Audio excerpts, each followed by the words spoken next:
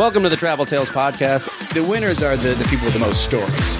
One of the great things about traveling is the people that you meet. I've slept in bus stations, I've slept on people's floors. And it's already on fire, and then there's just a gigantic, huge explosion, like out of a Hollywood movie. It's not right or wrong, it's just different. We hired 10 Chinese prostitutes to come be our audience. We were kidnapped by nuns in Puerto Rico. Not a good idea to be high when you're packing. You forget a lot of stuff. I got swine flu. By the time you've lived through it, it's just a good story. Hey everybody, welcome to the Travel Tales Podcast. I'm your host, Mike Siegel. Thanks for listening. My guest today is Andrew Gold. And before we get to Andrew, here's a few announcements. First and foremost, my website is traveltalespodcast.com. You can go there and see photos of our guests. So you can see links to their social media. You can see stories that I've written. You can see stories that some of the guests have written. You can see links to our social media, which is, of course, Travel Tales Podcast on Instagram, Travel Tales Pod on Twitter. We have a Facebook page. Follow us on all those platforms. I'd appreciate it. We have links to Apple Podcasts and Stitcher Radio. We're on Spotify. We're pretty much anywhere you get your podcasts. If you listen to us on any service, I ask you to subscribe and at the very least, give us a good rating. Boosts our presence there, builds the audience, helps more people find the show. And if you can do that, I'd appreciate it. If you think you'd be right for the show or you know somebody who would be great for the show, if you have any questions about travel, about me, or you just want to say nice things, you can write me at traveltalespodcast@gmail.com. That's traveltalespodcast@gmail.com. And hey, guess who has a plug? Me. That's right. I got something to plug this week. I was contacted by the good folks at the Wall Street Journal, you know, the famous Wall Street Journal, to write an article for their travel section. They wanted a little story about cruise ships, a little behind the scenes of what it's like to work on them, and I wrote a little article that comes out this weekend, January 30th. I think the online version came out yesterday, but look for it, and I'll put a link to it at traveltalespodcast.com as well. So that was cool, and I'd like to thank Deborah Dunn, the editor over there, who contacted me. So now I can say I've written for the Wall Street Journal. My mother, very impressed. All right, Andrew Gold's information was passed to me from Brian Souders, who was a guest a couple episodes ago. Andrew is a journalist and a TV presenter. He's English, but is now living in Berlin with his Argentinian girlfriend. He lived in Buenos Aires for about 6 years, which is a great way to acquire an Argentinian girlfriend. And now he's in Berlin with her. He's made a number of documentaries. One is aired on the BBC. It's about a priest in Buenos Aires who performs exorcisms. We talk about that a lot. He did a couple talk shows in Argentina, one on radio, one on TV, that didn't turn out so great, and we talk about that. We talk about a lot. If you'll notice the length of this episode, we do talk a lot on this.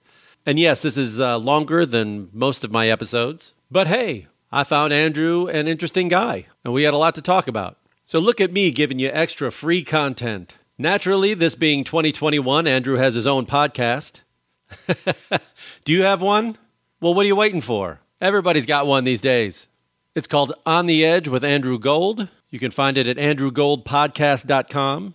You can find him at Twitter and Instagram at andrewgold_OK. Andrew Gold 1 on YouTube. We have links to all this stuff at traveltalespodcast.com. We talk about languages a bit. He's on his 5th language that he's learning right now. He's learning German. And I'm still here trying to find the discipline to learn a second one. So that's humbling. We talk about Colombia a bit. He lived in Medellin, which was my last time out of the country. 1 year ago this month, I was in Medellin, Colombia, and he actually lived in Medellin for a year. So anyway, a guy that's been around a bit and has had a lot of interesting experiences. So I'm glad I got to meet him. I enjoyed my conversation with him, and I hope you will too. Please enjoy my chat with Andrew Gold.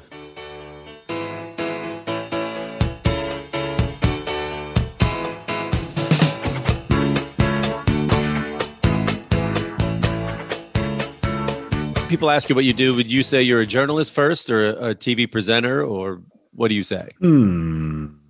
Yeah, I would say journalist. It's funny. The documentary work is so few and far between. It's so hard to get it done. It's like a documentary once every couple of years. They don't even pay me for it. You know, it's just the hardest career. American budgets are much higher than British ones for whatever reason. And the British people, if you're at the bottom of the ladder, they will try and just, get it for free. So I made mini documentaries for HBO that were like 5 minutes long. They were actually for Fusion, Univision Fusion TV channel in the States. That was the first stuff I did like years ago. I'm skipping ahead a bit of what we'll talk about, I imagine. Yeah. But just to show, they paid, for 5 minute documentaries or whatever, they paid us like $13,000 or $15,000, something like that each one. And the BBC, I made this hour-long exorcism film that won awards and did all this stuff and blah, blah, blah. I didn't get a penny from that. I didn't see 1 cent from that. I've translated to cent, but yeah, from that. The BBC didn't pay you at all for an hour-long documentary? So what they did was so I made it basically totally myself with my friend David Hayes, who's a director. And I said, come out to Argentina, let's make this film. Because I tried it with the BBC already and a few different channels. And British channels are interested in British ideas, basically, especially if it was going to have Spanish in it, which it did. They were just not interested. So I said, look, David, this is a story. This guy's a nutcase, this exorcist. We got to film him. So we went and did it. And I learned to edit then. And that was my first real time making a real sort of hour-long documentary. It took us a couple of years with the BBC to sell it. And eventually we got it to this production company, a really small one called Villager Films. And they were brilliant and they were really helpful. And they sort of cleaned it up a bit, They cleaned up our edit and made it look a lot nicer, the documentary. And we got it to the BBC, and the BBC were very much like, yeah, I mean, we'll take it.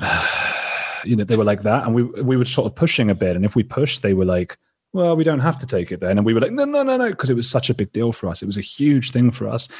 And it was, the whole thing was nuts. And so they also said, they basically, they gave us £5,000, like $8,000 or something, but they needed a lot of changes to be made. And we had to get lots of checks by lawyers and stuff because the BBC are really, really pernickety with that stuff. So we had to make sure we weren't defaming The Exorcist and like anything like that. And that stuff cost more than the money they paid us. So none of us got paid for it. So that's so long story short, I find it almost a little bit disingenuous when people ask me what I do for a living to say documentary maker, because I make my money from boring stuff online like copywriting and stuff like that, and starting to make money from the podcast, and fingers crossed that will continue. But yeah, I don't know what I say, but yeah, journalists. So yeah, journalists. Every day I think about making a documentary, I hear stories about like that. Just like there's so much work, and you do it for the love, and you don't make any money off them. I mean, I don't know who makes money off documentaries. It's so hard. You can. I mean, like I say, the American. I guess if you're Michael Moore, maybe you can do it. Michael Moore makes a lot of money. Or Ken Burns or somebody like that.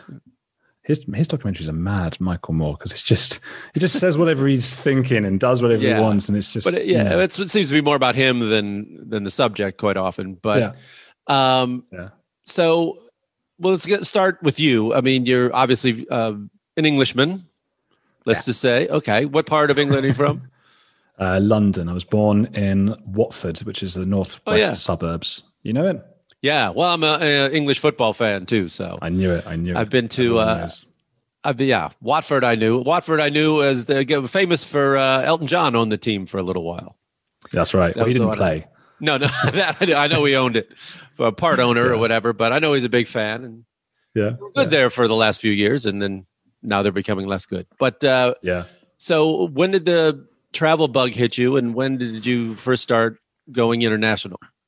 Well, I'd never really considered it when I was younger, and I was at university in Leeds in the north of England. You'll know Leeds, the football team, of course. Sure, Leeds. And Live at Leeds by The Who was the first time I saw the name Leeds, their famous live album. I'm dating myself a little bit. I'm dating myself a little bit, but that's right there in the heart of the country. That's a big university town, right? It is. Yeah. So that was a lot of fun. And that was great. I was 18. It was the first time moving away from my family. Some people go to the London universities. There's quite a few there. And some of them are quite prestigious as well. Not quite Oxford and Cambridge, but maybe the next sort of tier. And I'd never understood it because for me, it was like, I got to get away from my parents as soon as possible. And university in England's not quite the same price as like in the States, and you get student loans. So I owe the country like, $40,000 or something. I just, while abroad, I'm just not, when I go back to the UK, I'll have to start paying it back properly. But it's worth it because I got away from my parents for a few years. That was great in Leeds. But what happened was I studied English literature. So I loved reading and all that stuff. And then, it was like the second year of university. I just happened to be checking my emails on my university portal or whatever, and I got an email through just saying, hey, does anybody want to go and live in France for the year, because some people in the French department, like who are studying French, have pulled out, and there are some spaces if somebody in the English department wants to go. And they were doing it on a first come first serve basis, because if they had done it in terms of like, the cleverest people go first or whatever, I wouldn't have been going. So I just happened to be reading my emails when that came through. So I just instantly, I'd never thought about it. I never crossed my mind I wanted to live abroad. And I emailed back and I looked, and they had the option of going to Lille or to Montpellier. And I looked on the map, because I don't even know at this point. I was just so closed-minded or whatever. So I was like, okay, Lille's there. Montpellier, oh, it's on the south coast. Oh, this is nice. Beautiful Mediterranean beaches and stuff. So I just replied, like, thinking this would never happen. And then I got a reply back like, okay, well, you're going to live there next year. So it just blew my mind. So that at that point, like most Americans and British people and Australians and whatever, I thought I would never, ever be able to learn a language. So that's what it was. I started to fall in love with learning the French language. I was amazed that I had the capability to do it, because I grew up imagining it was impossible. And that led me to want to live in more places and sort of soak up all these languages. How many languages are you up to now? 5, you said? Yeah, 5. But I include English, so it's cheating a bit. Yeah, okay. So Spanish, French, what are the others? German now? Portuguese. Portuguese, okay. Every time I'm in Portugal, I know a bit of Spanish, but Portuguese is just close enough to Spanish to screw me up.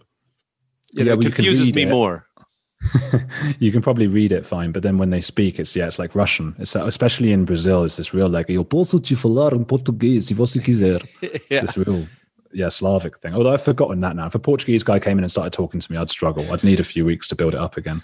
First time I went to Brazil, I brought a Portuguese phrase book with me, a little handheld phrase book, but I didn't know it was Portuguese and not Brazilian Portuguese. So I would say these words, and they just look at me, just like, yeah, we don't say that here. those ones always seem to be the words that actually mean to fuck or something like that by accident. Do you know what I mean? Like I think coger in Spanish in Spain it means to fuck, but in or was it the other way around? To take. One of them in either, I can't remember now, in Argentina or Mexico, and in Spain, one of them is to take the bus, coger el bus, and the other is to have sex with the bus. So they always do that to slip you up. There's loads of language things like that drive me crazy. There's also ones that are similar. They sound really similar when they're really different. So there's like in French, to say above is dessus, below is dessous, right? So that's nuts. And that's really important, because I used to think like, what if I was in an emergency and they were like, quickly, above you? And I'm hearing like dessous or dessus. Which one was that? I don't, They always do that. Should I get under the bus or on top of the bus? Well, I found of all the Spanish accents, and it's been a year this week of my last trip, and it was in Medellin, Colombia. Oh, yeah. I'd never been to Colombia. And the Colombian accent I found very easy, but the most difficult accent of all the Spanish-speaking places I've ever been, where you lived, was in Buenos Aires, which sounded bizarre to me. I mean, most people say I sound Mexican when I speak Spanish, which makes sense for, that's most of the Spanish I've heard my whole life. But going down, I did better in Spain than I did in Buenos Aires. It sounded like Italian to the ear. It sounded, the pronunciations were really hard. Did you find it as well? I mean, most British people I find, they speak like Spaniards, the Barcelona and that kind of thing. Yeah. Well, so the interesting, I guess the difference between Americans and the British is like our second language is always going to be French, whereas you guys, it tends to be Spanish. Oh, yeah. So like we all did French lessons from the age of 10 or whatever, and you guys did your Spanish lessons, and then neither of us get to actually speak it because we forget it after the test. Yeah. It's impossible. It is impossible. You always hear people, what I found across the board is that any country in the world, you go there and they say, oh God, in our country, they teach languages terribly at school.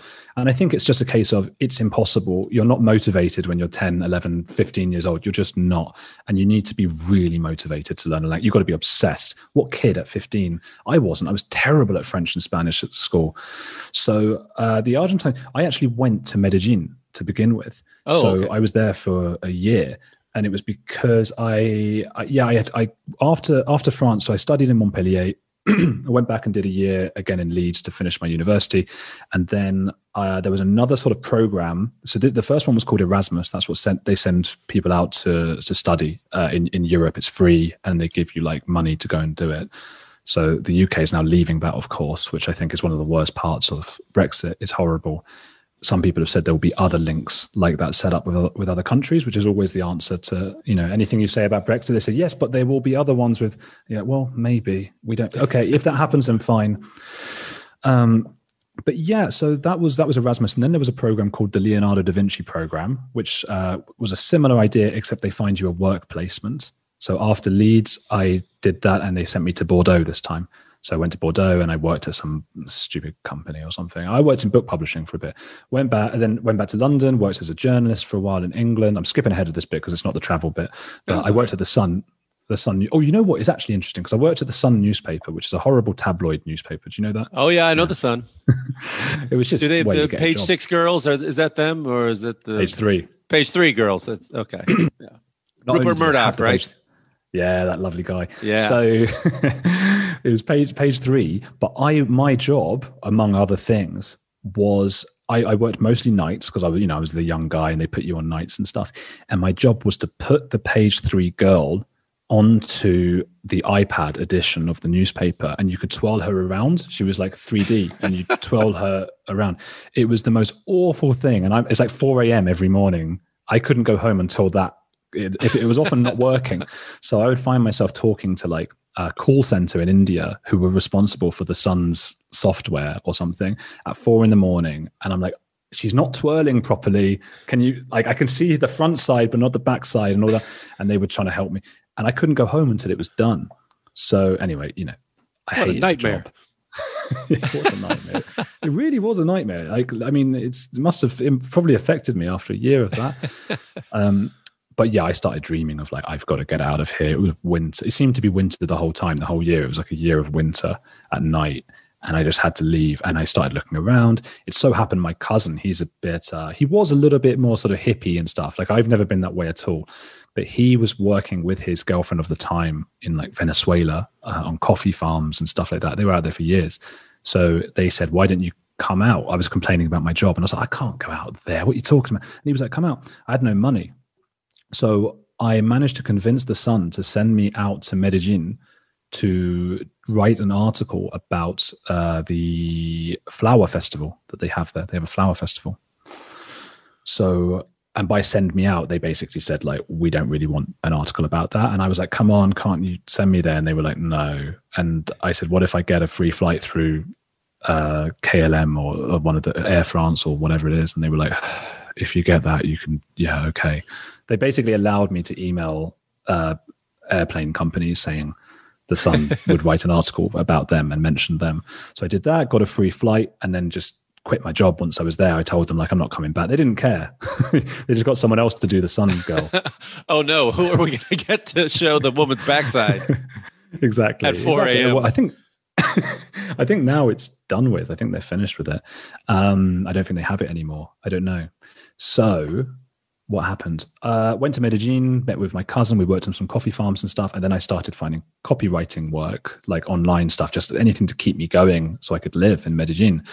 And learned the language there. It was basically a case of adding like O and A to the end of the words I'd learned in French. So that I found that worked probably 80% of the time. So I could get by speaking, but then obviously it's like you say in Portugal, when you hear it and it's a totally different thing to French, it was like, oh, I don't know what you said. Right. And of course, as you say, Medellin in particular is known as like, at least they sort of gloat about it. They say this is the neutral Spanish accent. Yeah. Which what does that even mean? But yeah, okay. I used to meet Americans a lot while traveling who would always say, like, I don't have an accent. My accent's neutral. And like, right. To my ear, that is really not neutral. It sounds nice. I'm from Chicago, and I had to, nice. When I first started working in television, I see old videos of myself, and my accent was much stronger. You know, you drive it. I'm sure this happens to every presenter when they move to London, and they say, "What is it?" They go, "What? Midlands? Got it. We got Liverpool. No, we're gonna have to get that out of your Yeah, so mine's much milder now, more of a newsman. I want to hear, how does it sound when it's strong? The best examples, and I always say, celebrity wise, Bill Murray has a bit of one. There's an actor called Dennis Farina who is in Snatch, that Guy Ritchie movie. He always plays a gangster, or is the guy with a mustache who Vinnie Jones drives around.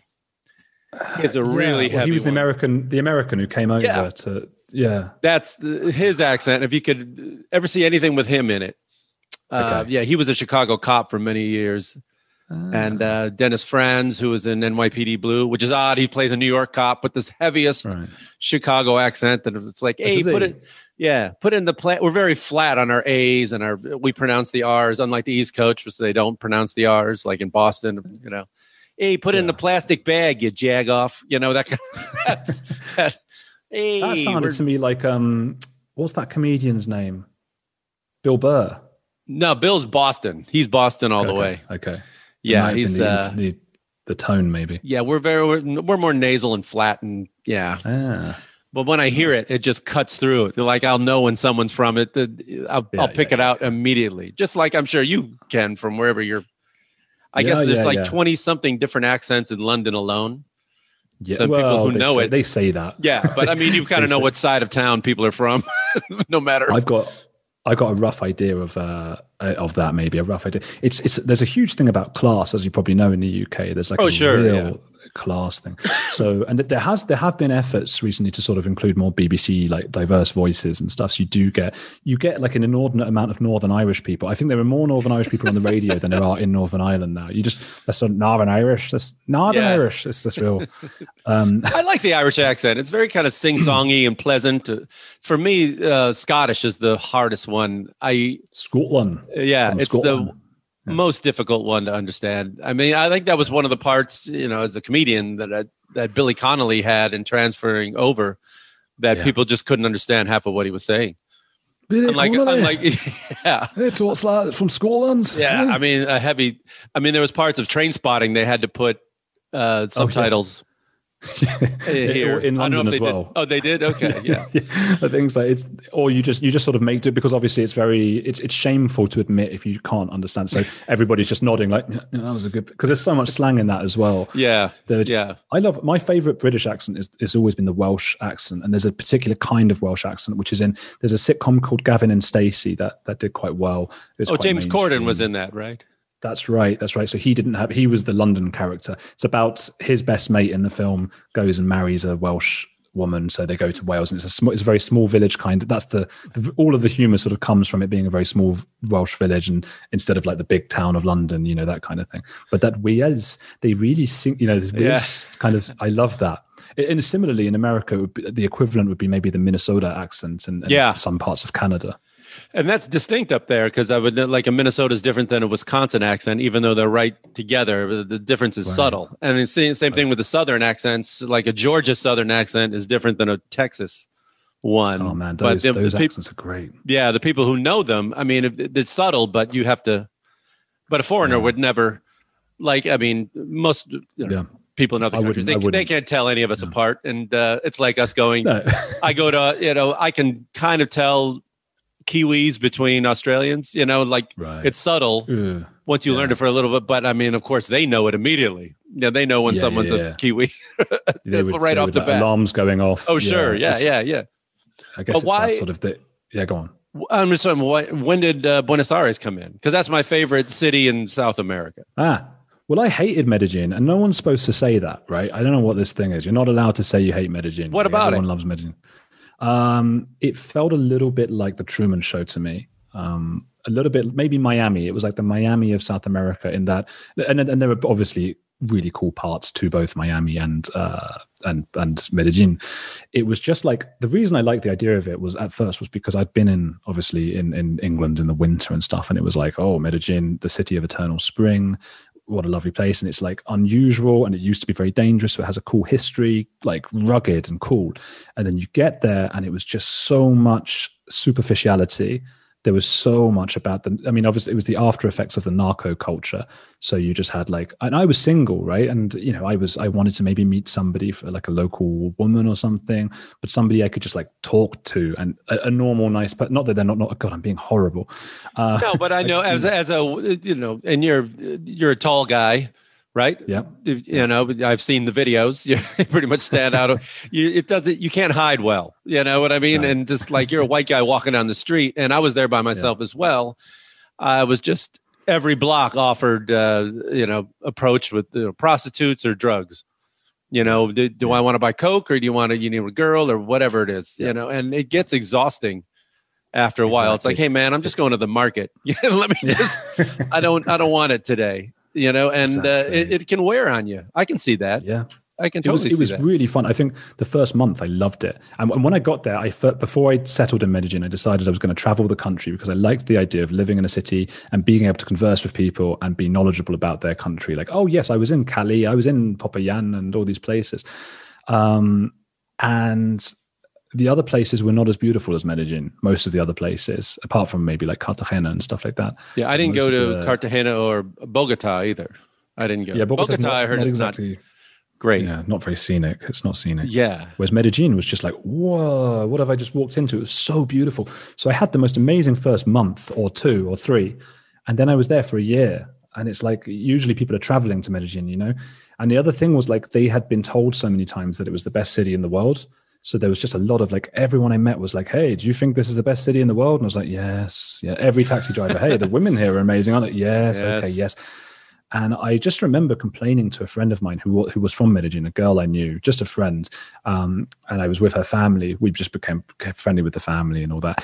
And the mother had just been to Buenos Aires. And I was complaining once again about Medellin. And the friend said, almost in a sort of challenging, annoyed way, she was like, why didn't you just go to Buenos Aires then? And I was like, oh, never thought of you. You know what's funny?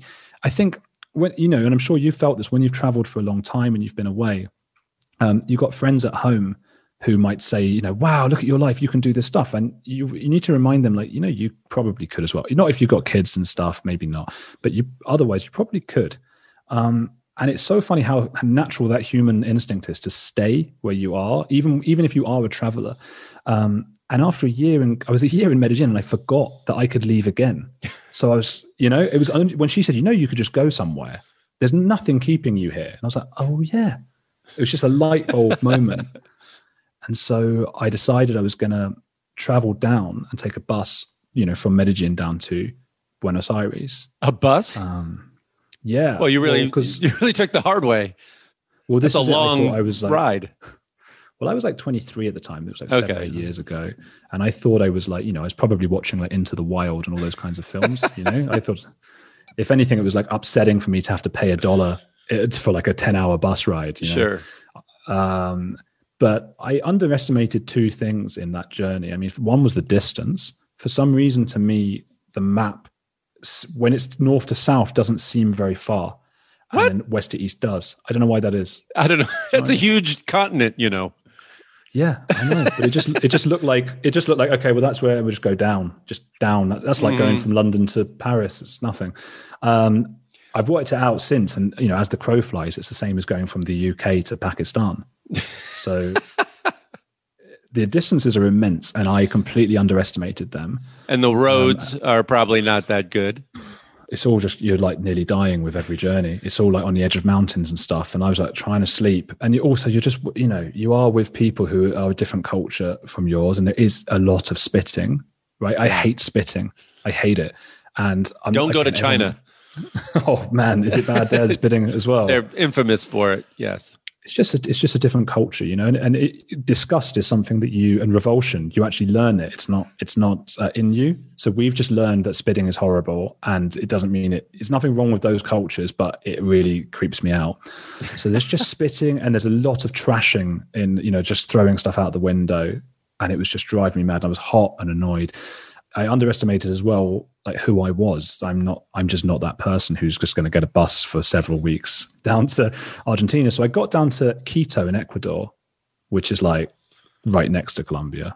I know you didn't make it that far. No, I just said I'm getting a plane. I got on a plane. Yeah, there you go. Buenos Aires. Yeah. Sense took over. And you didn't ride 3 days or 4 days next to a guy holding a chicken. I wasn't doing that anymore. and look, I'm aware as well that there'll be people listening, because obviously as listeners, they're obviously travel fanatics and stuff like that. And there is this, it gets religious. I'm sure you've felt this as well. It can get religious traveling in a sense of like this sort of exoticism, this fetishization of different cultures. And you're not supposed to say you didn't enjoy Medellin. You're not supposed to say that, oh God, all the people there were spitting out the window. But that was just what was happening, No, and I think, go on. No, it's a hard, you're right. I mean, and also, I mean, with age, after a while, you come, and first of all, you're also a tall guy. What are you, 6'4", 5" or something? Yeah, 6'3", 6'4". Yeah, I mean, I rode a bus down from Hanoi, the coast of down to like Saigon almost. And these buses are not made for a tall white guy. I can tell you that much. And I'm 6 feet. And it was brutal, man. I mean, I couldn't move my legs. I could, and I was crammed into this thing. And I went, oh God, if I could afford it, I would not do this. Yeah, but that's part of the religious thing, isn't it? Especially for much younger travelers. The whole part of it is like, the more uncomfortable you are, and the more you revere the local people, you've got to say like, everything we do is wrong and everything they do is right. And I've got to be really uncomfortable now because that's the real way to live. And I think you go through that stage where you're a bit patronizing to your parents and you're like, oh, you're staying in a hotel, are you? Yeah. I'm going to sleep on the pavement for no reason on the sidewalk. But a one-day bus ride is different than a 1 week bus ride, which you were trying. I mean, that's brutal. I mean, you're going through mountains and stuff. You got to fly over those babies. You can't risk that. I don't know what I was thinking. It was ridiculous. It was totally ridiculous. And there's no Autobahn there. And I wouldn't want the way that some people drive in South America. I mean, in Argentina, I wouldn't want that. But how long did you stay in Quito, or did you just go right to the airport? I was there 3 days. You know what I really liked actually there was the there's the Center of the World Museum. Oh, right, there's the Equator, right? Which is what the word Ecuador. I never thought about it. Yeah. It's the Equator. So they've got like you can go and visit the line that is the Equator. And what's really cool, I don't know if you remember that Simpsons episode when Bart asks if Australians if it goes the other way, their toilet water. Yeah. Yeah. They do a thing where they give you like a portable sink, and they put like some leaves in it and they throw water in it and it spins, and then you walk a meter the other way, like a few feet, and it goes the other way. How insane is that? That's great. I feel like they might have been doing a trick on me, but again, someone might be listening who's like, that's not how it works. I fell for the old magic trick. Yeah, but I was amazed with I loved that. But that was Ecuador. Ecuador's, I only know Quito. They've got the most beautiful mountains and volcanoes and stuff. And I just saw Quito, and I was so depressed by that point. I was like, get me on a plane. But I mean, as a Brit and a European, to land in Buenos Aires, you're going, okay, I feel a lot more at home here. It must have, because it's a very European city. Yeah. It's probably the most European city in all of South America. You could be in Spain, you could be, looks like Italy or something. I mean, where did it hit you immediately? It's like, okay, this is a different place. It did. And the longer I talk, the more I'm aware. Again, this is, of course, a travel podcast, and I'm really aware that people will be listening. God, like, this guy's a grouch. He's a grouch. He doesn't want to experience other cultures at all. Hates everything. Got off the plane, started spitting. I just thought, like, I'm not traveling anymore, really. I'm living in a place. When it's that long, you're just living there. And I loved that idea as well. Whenever I've traveled just for a few weeks, I have found myself so tired and worn down. And I also feel coming out of it, people always say this thing of like, oh yeah, I did Medellin. Have you done Cartagena? They do this, they use the word to do as though you've done it. And you've been there a few days. You don't really... And that's why I wanted to stay in one place and learn the language, meet local friends. I thought that's the only way to really know the differences in the cultures and stuff. And Medellin obviously didn't work for me, but it has worked for so many friends of mine who are other like English and Americans out there. So it's obviously, it's a beautiful place and the people are so friendly. So it's great. And a big digital nomad place, a lot of people there, expats and stuff. And I know a few people living there, and they love it. But I mean, a lot of them there for the price. And we just talked to interviewed last week was another who specializes in expat. He's in Panama.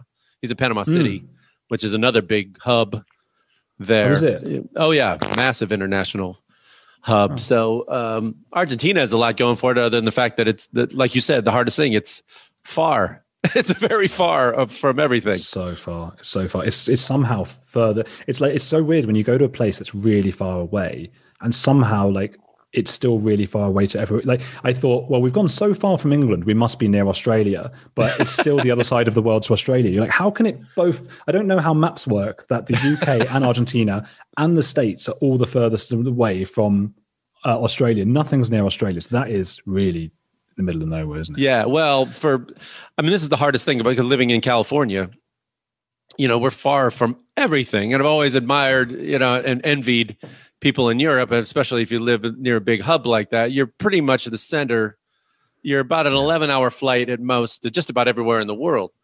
For us, it takes me 6 hours to go to New York. It's a 3-hour time difference. It's what are we? You're in Berlin, and it's a 9-hour time difference. The time change alone will crush you. So the only advantage we really have in California really is Hawaii, which is probably the farthest you could go from your home. And Australia is easier for us. Oh, really? Montreal is Montreal near you? No. What's on the west coast? No. Vancouver. Vancouver is very far for you. Montreal is more closer to New York. It's the other side. More east. Yeah.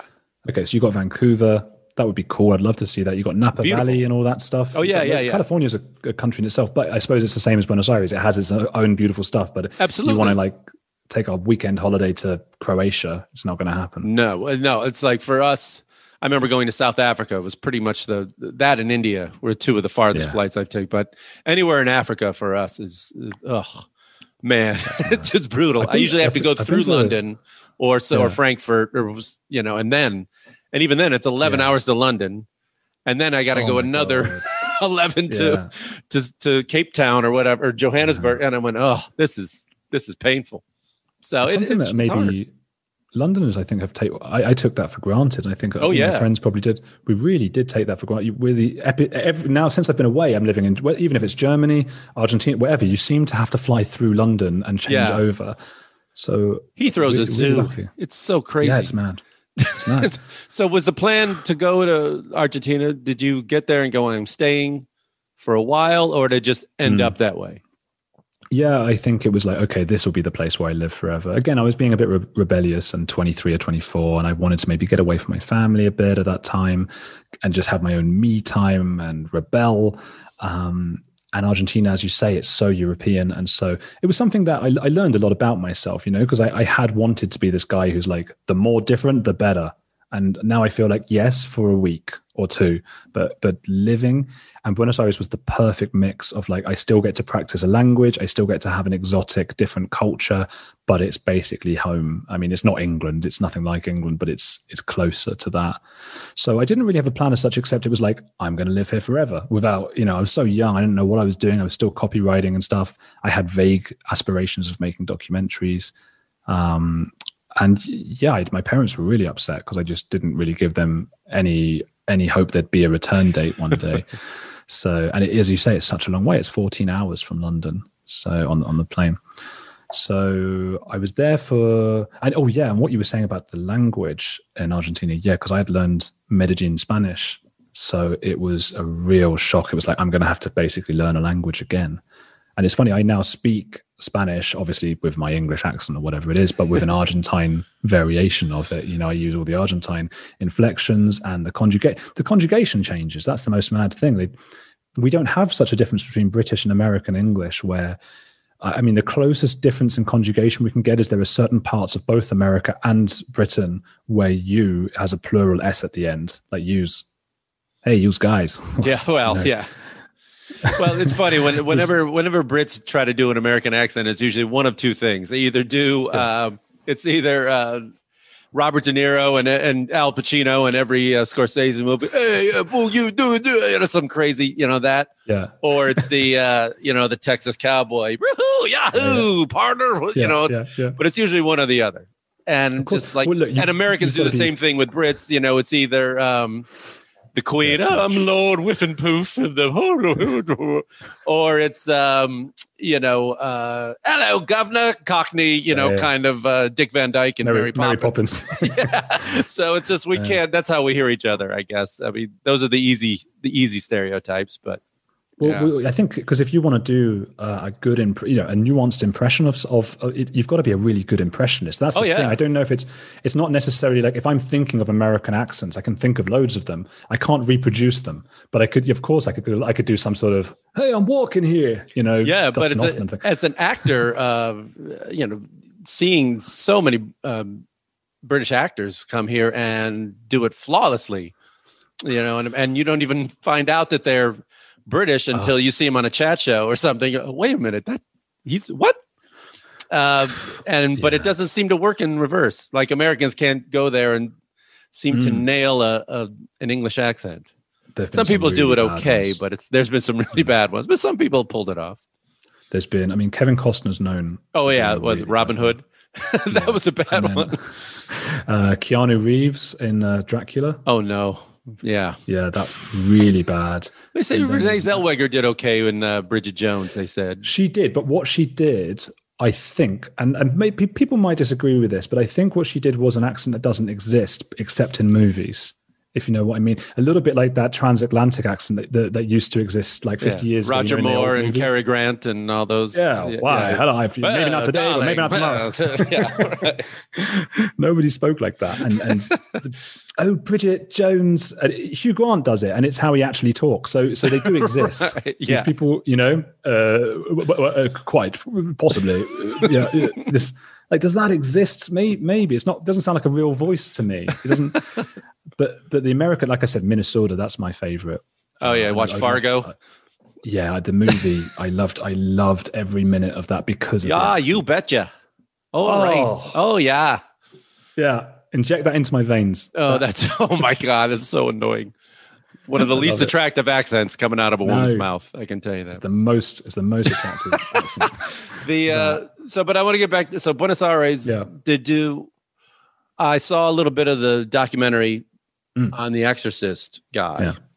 Yeah. You found a priest down there who performs exorcists. How big of and he's quite a celebrity there, right? Yeah. And usually the church, I'm assuming he's a Catholic priest. He's actually, everybody assumes that, and I don't really, it's all the same to me, but he's actually Lutheran. Oh, really? Okay. Yeah. What made you want to do a film on this guy? And I can't imagine that they were so receptive to it because there are so many skeptics. I'm sure they thought you were going to take some kind of, here's an outsider coming in and, is he mocking us? What was their reception? First of all, explain the guy and what he does. Okay, well, he's Padre Manuel Acuna, and he's got a huge following on, they're really set up with modern stuff. So there's a whole YouTube production. There's a whole, which I guess a lot of these people have now, but this was when I first met him 5-6 years ago, Twitter and all this stuff. And he's based in the impoverished suburbs of Buenos Aires. And I had seen him a few times when I'm just flicking channels on the TV, because they have in Argentina what you guys have as well. And I think it came from you guys, those kinds of evangelical preachers sort of. Yeah. We don't really have it in the UK. We don't have, of course we have evangelical preachers, but we don't have those TV shows. We still get people pretending they can speak to the dead or whatever, and getting people from the audience and stuff. But we don't have that kind of like, call this number and donate the money. No, sorry, I'm doing the accent again. Yeah. But, you betcha. You betcha. You betcha bottom dollar. Oh, yeah. Thank you kindly. I like that one. Thank you kindly. What's that? That's a Southern thing. Text. That's a Southern thing. Sure. Yeah. Thank you kindly. I do declare. So, So I've always been very secular, very, I don't like religious. I don't like religious thinking, whether it's, politically, they say about the USSR was, they had it was an atheist country. They set themselves up as atheists, but it was about as religious as it can get in terms of obeying certain rules and dogma and stuff like that. So anything that is like really dogmatic, tribal, not polemic, the wrong word, ideological, that kind of thing. So, I just hate it. He's taking advantage of people. That's what I assumed, of course. And this is the thing, because with journalism, I think there is a bit too much activism in journalism nowadays. And I think it should really be just, I'm here to tell a story. This is the story. But I went in there pretty biased, because it was like, and I will try really hard when I do other stories to not be biased, even if it's really against something that I thought. I'll try and go in there. I did abortion, for example. I did a documentary about abortion, and I personally am pro-choice or whatever, but I went in there to try and be like, everyone is entitled to their opinion. Let's hear both sides. With The Exorcist, it was like, well, this is, there's no side there. That's mad. I don't believe in ghosts. So it's nonsense. And so the only thing to think about was, is he somebody who believes in what he's doing and then he's mad, or is he somebody who knows that he's making this up, in which case he's a charlatan and he's stealing money from people? And I imagine it's somewhere between the two. It's taken me years to come to that conclusion. I think about him a lot, and I think he must have on some level convinced himself that he is some sort of godly whatever, a vessel for God, and on another level somewhere within him he probably knows it's not real. But it wasn't that hard to convince him, because he was just so in love with himself. He's the kind of guy that, you look around his church and he's superimposed his face badly onto various cinematic creations. So like the Exorcist film, there's like the Exorcist standing there and it's got his face just plopped on it. And they used to play at Mass, they would play Tubular Bells, the music from The Exorcist. Oh, boy. Okay. So yeah, this guy was so in love with himself with that kind of thing. When I emailed him and I said to him, listen, I'm a freelance journalist, so I can't promise where this would go, but I want to come and film you. And I have spoken with the BBC about it. There's a chance it could go there. And as soon as he heard the word BBC, well, this was by email, as soon as he saw it, he was all over it. He was replying in like capital letters all the time, like really pious stuff, like, blessed be the fruit, that kind of thing. And he just gave us unlimited time with him. and as that went on, we filmed for about 5 or 6 weeks. He did become a lot more cautious. And the second part of the film is a lot about him avoiding me, because do you know who Louis Theroux is? Louis Theroux? Yeah. So he's a writer. Yeah. Well, his dad's a writer, Paul Theroux. Okay. Yeah. And Louis is his son. His cousin was married to Jennifer Aniston. Justin Theroux. Yeah. Okay. So Louis makes documentaries. He started actually with Michael Moore on his TV Nation thing like 20 years ago, and he's a presenter and he goes and talks to it. Yes, yeah. And it's a very, very British thing, and you have that in America as well. But it's this very it's a bit sneaky, because you're going up to people. I see it a lot in America actually with like Trump stuff. It'll be like a lefty person or an anti-Trump person who goes to a Trump rally and he asks questions with a straight face, like, do you think this, like a ridiculous thing about Trump? And they're going, yeah, we do. There is some of that. And it's something that I was doing, and it's something that maybe now I wouldn't do as much. It's like, as you get older, maybe going up to someone with a straight face, but you're actually mocking them. Yeah. Do you know what I mean? I don't have the stomach for it. It's almost like, Borat takes it to another level. That's it. But I was never good at that as much in terms of, I don't want to it's easy to make people look foolish, especially with editing. Exactly. You can, what people say, Jay Leno on the Tonight Show used to do that all the time, and go to a mall and start asking people basic geography questions or something. And of course, the people would get, and to see that, what you don't see is all the people who got the answers right. Yeah, of course. You know what I mean? So of course you're going to keep the funny stuff, but yeah, I see what you're saying. But did the tone of what you were shooting change as it went? I mean, he started to block you a little bit more? Yeah, hugely. And not even that, before that, actually. So I went in with that attitude a little bit. So I did. So it was basically, there is an urge in me to push and to annoy someone, a little bit like that game. Do you have Buckaroo? You put it's that game, you put a straw, you keep putting it on the camel, and eventually it like explodes. Okay, yeah. One of those games. And I feel like that. I've got a nudge. I'm nudging and pushing. And with The Exorcist, it was like he took me seriously, and I'm asking him on camera, like, so, a few normal questions. And then I would throw in, and what about vampires? Are there any vampires here today? It would be like that kind of thing.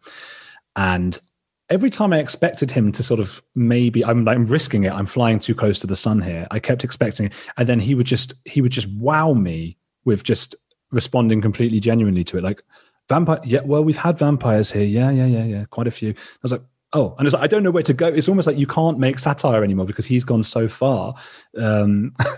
So it was mad. But yeah, where it all changed was actually after the first exorcism that we watched, because I went into exorcism as something I had seen maybe on Vice or YouTube. You see bits of exorcism stuff sometimes. And it's always set up as this sort of quite funny practice of like, look at these funny, weird, probably Mexican or Argentinian or Irish maybe people, Catholic countries usually. Look how ridiculous they are and how silly this is. Ha ha ha. And those are usually quite short films and stuff, and you don't get to know the actual people involved.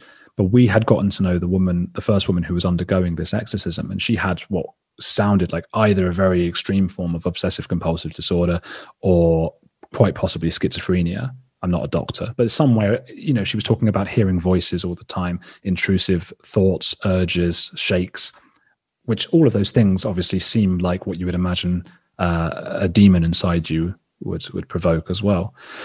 So she was just having a bad time. And that's the thing. Suddenly this fun, silly documentary was like, oh, this is actually a mental illness and it's really quite sad. And we spoke to her quite a lot. And we're like, are you sure you want to do this? And she was like, yeah, I've tried everything else. And so you see her lying down in front of you. And because we had set this up as a funny thing, like this is not necessarily funny, but maybe intrepid, maybe like I'm going in and I'm going to do this. We got me to take part in the exorcism. So what had seemed funny, which was that I'm ringing the bells. So I'm like standing over her ringing the bells, which are supposed to ward off Satan. But obviously everyone knows I'm mocking it. Now suddenly what had been a funny thing is me now standing over a really vulnerable, mentally ill person and like shaking bells in her face, as a joke. So it was like the moment I'm standing there and my friend David is filming and I'm thinking, this is really inappropriate. And then the tone shifted and he started to avoid us more. So we were at the church nearly every day and he's avoiding us. And I was asking a few more questions about where he was procuring these women. And as it turned out, it was often there was a psychiatric ward nearby where there were women with schizophrenia and stuff. They tended to be women. And he was sort of telling them they had a demon and checking them out of the hospital because they weren't bound to be there. And then performing these things on them, the exorcisms. And there's one woman who stayed with him. She's like 20 or something now. She was overage. There was never like a pedophilia or anything like that going on. But it was obviously not appropriate for a 50-year-old exorcist to be doing any of that stuff. And as the documentary goes on, it got back to him that I'd been asking more and more people in the community, like, hey, what's the deal with him and this girl? Because they were like going upstairs together a lot and they seemed to both live in the church and no one was being clear with us. And one journalist I spoke to, he was like a tabloid journalist who's got great links to The Exorcist. He was a big fan of The Exorcist and he always wrote about his paranormal stuff in the newspaper. It's ridiculous. And we had a conversation on camera where I filmed him and I was like, so you're a journalist, you're a local journalist, tell me about it. And he was like, yeah, we're going to film like a multiple exorcism tomorrow. There's going to be 20 exorcisms at the same time, just an absolute charlatan or whatever. And whatever happened, I must have rubbed him the wrong way or he had seen me as competition. I don't know. But basically he went and told The Exorcist that I had asked why he kisses this girl called Paula on the lips, which I had never asked and I hadn't seen it either. I assumed something might be going on with them, but I hadn't asked that. And the next thing I know, I didn't know that had happened, but we're preparing for this big mass that we were going to shoot. Like thousands of people are outside, like maybe 5,000 people onto the streets. There were police and stuff there, keeping everyone there. He's backstage getting ready. And we had been having days or weeks of not being able to get hold of him. He wouldn't talk to us. He was just never there. He's ill, he's not feeling well, anyone be asking. And then the assistant comes over to us and says, Andrew, he wants to speak to you now. So I was just looking at like thousands of people and like, okay, I'm going to go backstage now. And he said, come in here a minute.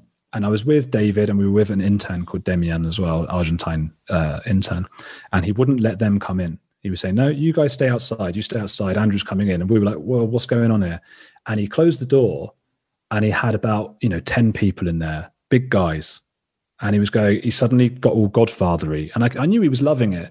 But the thing is, we were out at I think it was 1 a.m. There's a crowd of thousands of people who would do anything for him, right? They're getting into a rapture. They're really going crazy.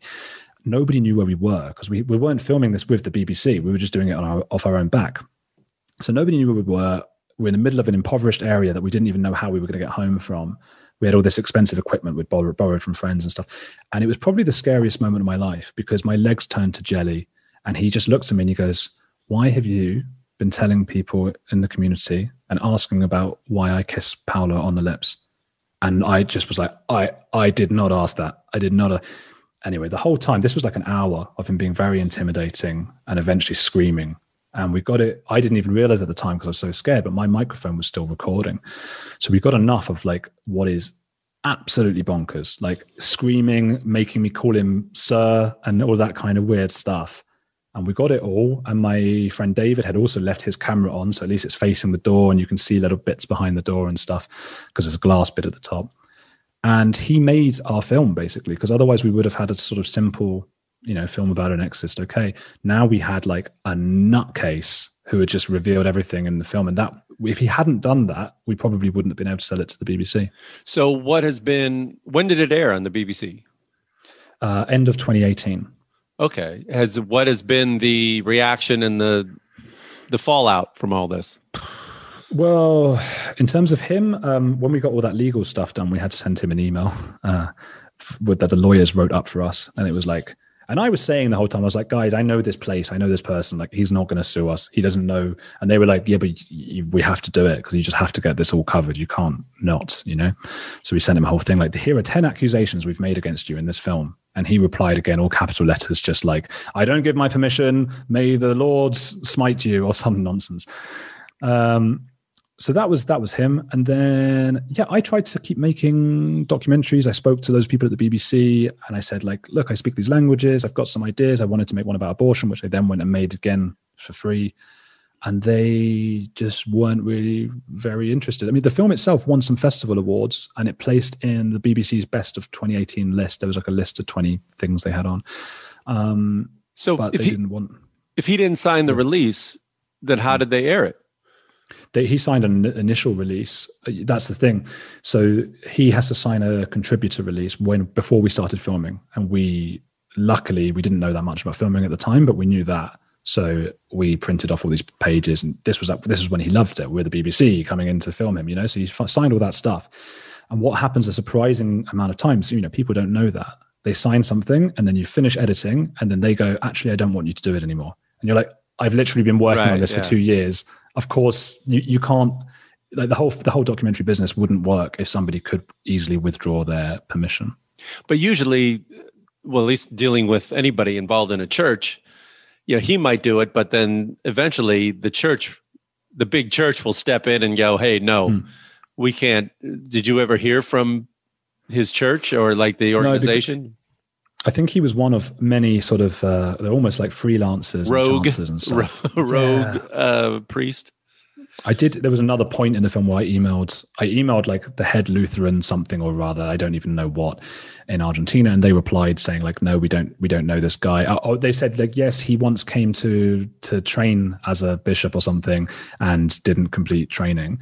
But then I got a message from his assistant, what's all this? You've been asking the Lutheran thing about us, have you? And I was like, oh, what? And he was like, yeah, you see, they tell us, don't they? And apparently, and I got another email from another Lutheran organization going, yes, he's the real deal, and don't you mess with him. It's all just, who knows who's responsible for all of this stuff? It's nonsense. What was the fallout in Buenos Aires? I mean, has it affected his standing there? No. I got quite a few emails from people saying, thank you for doing this because, something bad happened with me, la-di-da. I went back and spoke a year later. This was part of it, actually, because it took us a year and a half to get the BBC to take it, to get them to watch it even. I mean, it's so hard. And that's not their fault as such. It's just they're getting so many emails from people all the time. So it took a long time to get them to watch it. And by the time, one of the last parts of the legal advice we got was you have to now go and double check that one of the young girls, there was a 17-year-old who was bulimic and had anorexia, and she underwent an exorcism. And it was stuff like that. We had to go and check it was okay with her. And I was like, yeah, but we got her to sign the thing. And they're like, yeah, but this is different. This isn't like The Exorcist. This is duty of care that we have. If she were to kill herself or something after this came out, it would be no good. So I had to go back out to Argentina and go and speak to her. And it was the hardest thing ever because I wanted to be really like understanding and stuff. But if she said to me like, yeah, actually, I don't want you to put it out anymore. It's like, that's my career. Done, finished. It's my one shot. And, when I spoke to her, to be honest, she wasn't like, yeah, it's fine. She was a bit like, oh, I didn't know I had this option still. So you're saying, what is it? A document? I don't even remember this. Do you want, maybe Dad, do we want that? And I'm sitting there just like in a panic. And I was like trying to be really cool. And I was trying to be like the reverse psychology a bit like, well, no, we can cancel it. It looks good. You look really good on it actually, but we could cancel. I was trying to like work out what was the best play here. And eventually they were like, okay, yeah, it's fine. And I got them on audio saying it was fine. So, well, okay. So let's get out of Argentina. Well, first of all, just to put the end on the film, can people see it now? Is it out there online? Can people find it? Yeah, fortunately, the BBC took it for all the rights worldwide forever. So you can see it wherever you are in the world forever. That's meant that we weren't able to sell it to other countries or anything like that. But fine. It's just type in YouTube. They put it on their YouTube channel. In the UK, it's on BBC iPlayer, their online thing, and worldwide, you just type in Exorcism, Andrew Gold. That's probably enough. BBC. Okay. Yeah. Cool. So you were in Buenos Aires all told for how many years? 6 years. 6 years. Okay. And there you met this woman. And then now you're in Berlin. Yeah. What would happen in between? I mean, 6 years, you made your living not only shooting the film, but doing online copywriting and things like that. Yeah. Well, before the Exorcism film, there were a couple of the short documentaries I was talking about that I made for Fusion, which they then sold to HBO, which was cool. I don't even know if they ever aired, but they paid us what for me was a lot of money at the time. I made 2 videos for them. One was about cheating, about infidelity. Oh, here's a story, man. Oh, good. Yeah, infidelity. Right. So it was mad because I'd never done anything at this point apart from the doing the page 3 girl at the Sun or whatever. not doing the page 3. Like yeah, attaboy. Yeah, checking the backside. Checking the backside from India. I was doing all of that. Yeah, man. So I had made actually a couple of little videos or whatever, but nothing. And then this was the first. I sent an email off to Fusion, Univision, and I was amazed. They called a few months later and they're like I'm not going to do the accent now, but they were like, hello. Is this Andrew? Yeah, we've heard, this cheating idea you've got. Because I thought people in Argentina they're a little bit more celebratory. Is that a word? They were a bit more, what's a word for celebratory? Celebratory. Yeah, I don't know. That's another English, I'll give you aluminium. I can't say. I think we changed that. Aluminium and what was the other one? Aluminum. Yeah. Oregano. Say oregano. Do you say oregano? Yeah. See, I can't get used to that. That and rocket. Sounds quite nice. What is rocket? Rocket is rucola. Arugula. There you go. Oh, right. Yeah. Okay. So in Argentina, Germany, they call it rucola. Rucola. Okay. Yeah. So infidelity. So are they? Is it more of a Latin thing that everybody has a mistress and? Well, I thought so, but people got pissed off when I suggested it. So I don't know how I feel about that. But I did. I'm stereotyping again. Well, no, but that's exactly what I did when I got there. And you can imagine what people thought of a guy coming from England of all places, in Argentina. We're not the most popular people. It's thanks to the Falklands. Oh yeah. Yeah. Like when I got there, my dad was always saying like, tell them you're Australian. Don't let anyone know. It was all fine in the end, but there is they do talk about the Falklands a lot, whereas most English people don't even know what it was, because we have so many wars. We're at war all the time. Yeah. We're probably at war now. I don't even know.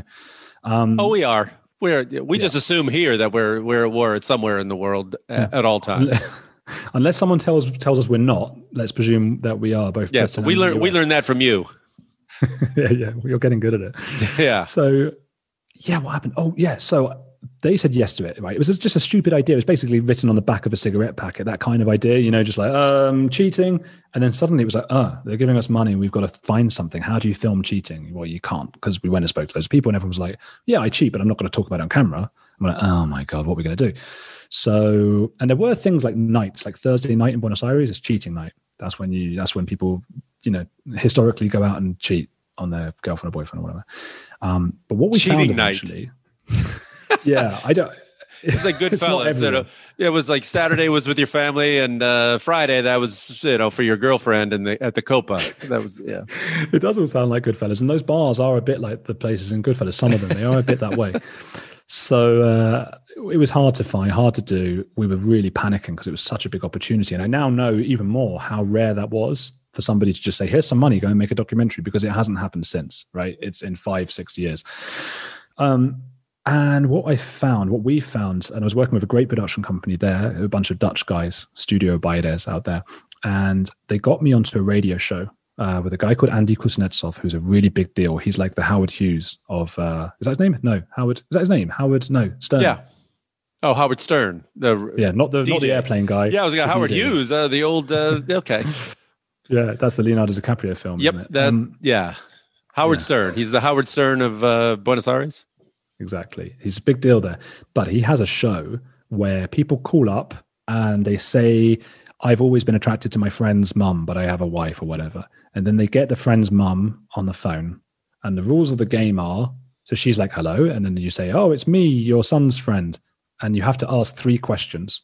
And it's like, before you're allowed to say, the catchphrase of the show, which is the catchphrase of the show is like, basically, are you up for it? Are you down for it? So you have to say like, how are you? And the mum's, it's not always a mum, but there's a few I heard, it was like a friend's mum. And they're like, I'm okay. Yes. Why are you, and they go, oh, good. What are you up to today? And they got to ask these 3 questions. And then, are you down for it? And then they realize they're on the show. And a remarkable amount of them say yes. I don't know how that happens.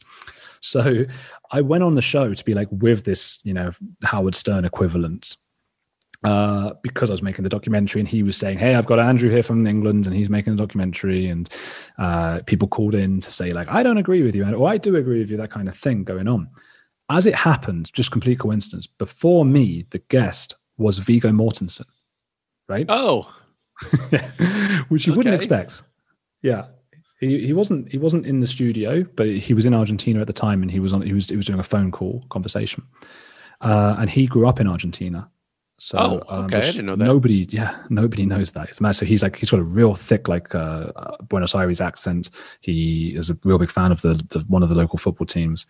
So Boca, is he a Boca man or a River man?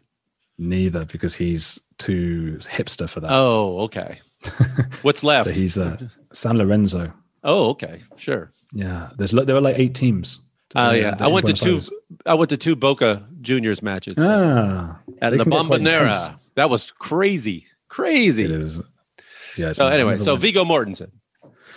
They said, Viggo, what do you think about these people, this English person and this Dutch company coming in and saying that Argentines cheat? So he was like, they're a bunch of idiots. What are they talking about? All this, he really laid into us. He's joking, but he was really having a go at us. And because Argentines, I think they were so excited at the idea that this Hollywood A-lister is sort of defending them against, these English colonialist pirates. They call us pirates. It became sort of a big story.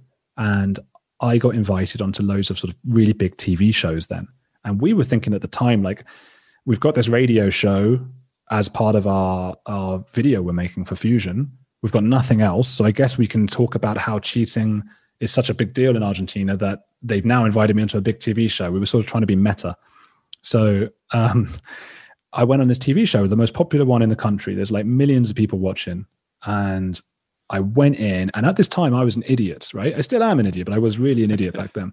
And I just hadn't crossed my mind that Argentines would be offended by what I was doing. So I went in there thinking, God, everyone's going to be like, oh, funny, and oh, what's this documentary you're making? Great. When I got there before anyone else. It was like a thing with like a panel. There's like 3 people on one side, 3 on the other, and a host kind of thing. Is that, and they all talk about the affair of the day, the affairs of the day. Affairs is an operative word in this particular case. But I got there and I saw the host's questions, what they were going to ask me, because he had it on a piece of paper written out. And at the bottom of it, he had written, if the English guy is a dickhead, push him a lot about the Falklands. Oh, So God. I was, yeah. And that was the point where it's like, there are like bright lights and an audience already gathering behind the bright lights. And I'm just looking at this paper like, oh my God, this might not be as what I think. And it was still the first 6 months of my time in Argentina. So I was still getting to grips with the accents. The people came on and they just roasted me for a long time in really thick, horrible accents with a lot of slang. And I was just sat there looking. You can find this on YouTube somewhere as well. I'm just sitting there like a complete plonker, just like, and they're going like, so tell me this, like, oh, you think English people don't cheat? And I was like, no, I'm not saying that. I'm just making a video here about cheating in Argentina. Don't hate me. And they're like, oh, well, what about David Beckham? Didn't he cheat? And I was like, I don't know. I really, maybe he did. And they said, well, why do you cheat? Like, don't you like having sex or anything? And that was a key moment because my instinct is to, I don't want to say, yes, I like having sex, because that's a really boring thing to say. So my instinct is to make a joke and be like, I don't know, I never had it, right? And I said that, and they went, oh, and they moved on. And I didn't have a chance to explain I was joking. So unbeknownst to me, the producers put up a lower third column under my name saying like, Andrew Gold, the ultimate English virgin. We found the title of your new autobiographical film. Should be called that. Oh, man. And what basically even more channels were asking me to come on the show and talk about being a virgin, all this stuff after that. I was like, no.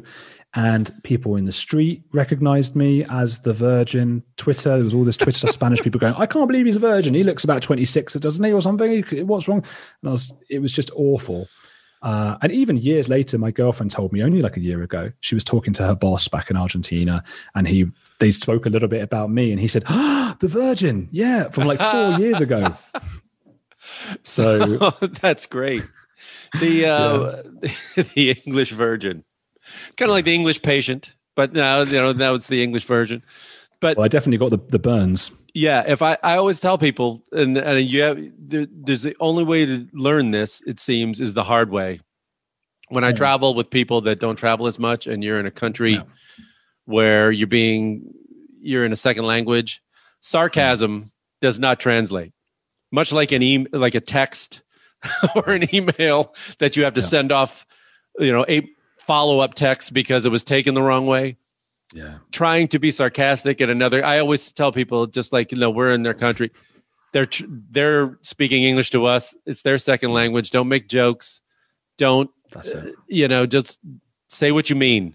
Exactly how you mean it, because they're translating it. And if you joke, there's like, hey, I never had it. You can get away with that in an English speaking country. Yeah. Here, people would have laughed. It's also, but it's the other. Yeah, exactly. I think it's because also they don't expect, because we were speaking Spanish, and they don't expect a foreigner to make jokes in their language. Yeah, no, it's a fine line that you have to do. But all it takes is that to be one mistake, and you're the English virgin for the rest of your life. So whatever became of the cheating movie? Because I saw a clip on your reel about you went to an orgy or something. Yeah. So we made it, and they liked it enough to commission another one, which was about UFOs. So we went to a place called Capilla del Monte, or Capilla, it would be in Mexico, but they got the sh in Argentina, Capilla, to film people who believe in UFOs. It was just like a ridiculous thing, 5 minutes. But again, it was like amazing for me. They gave us all this money. We got a proper crew, like a real, and we got this beautiful bus where they got beds on it down to, it's an 8-hour trip overnight from Buenos Aires, and filmed people and went searching for aliens, obviously knowing I wasn't gonna find anything, but it was a lot of fun.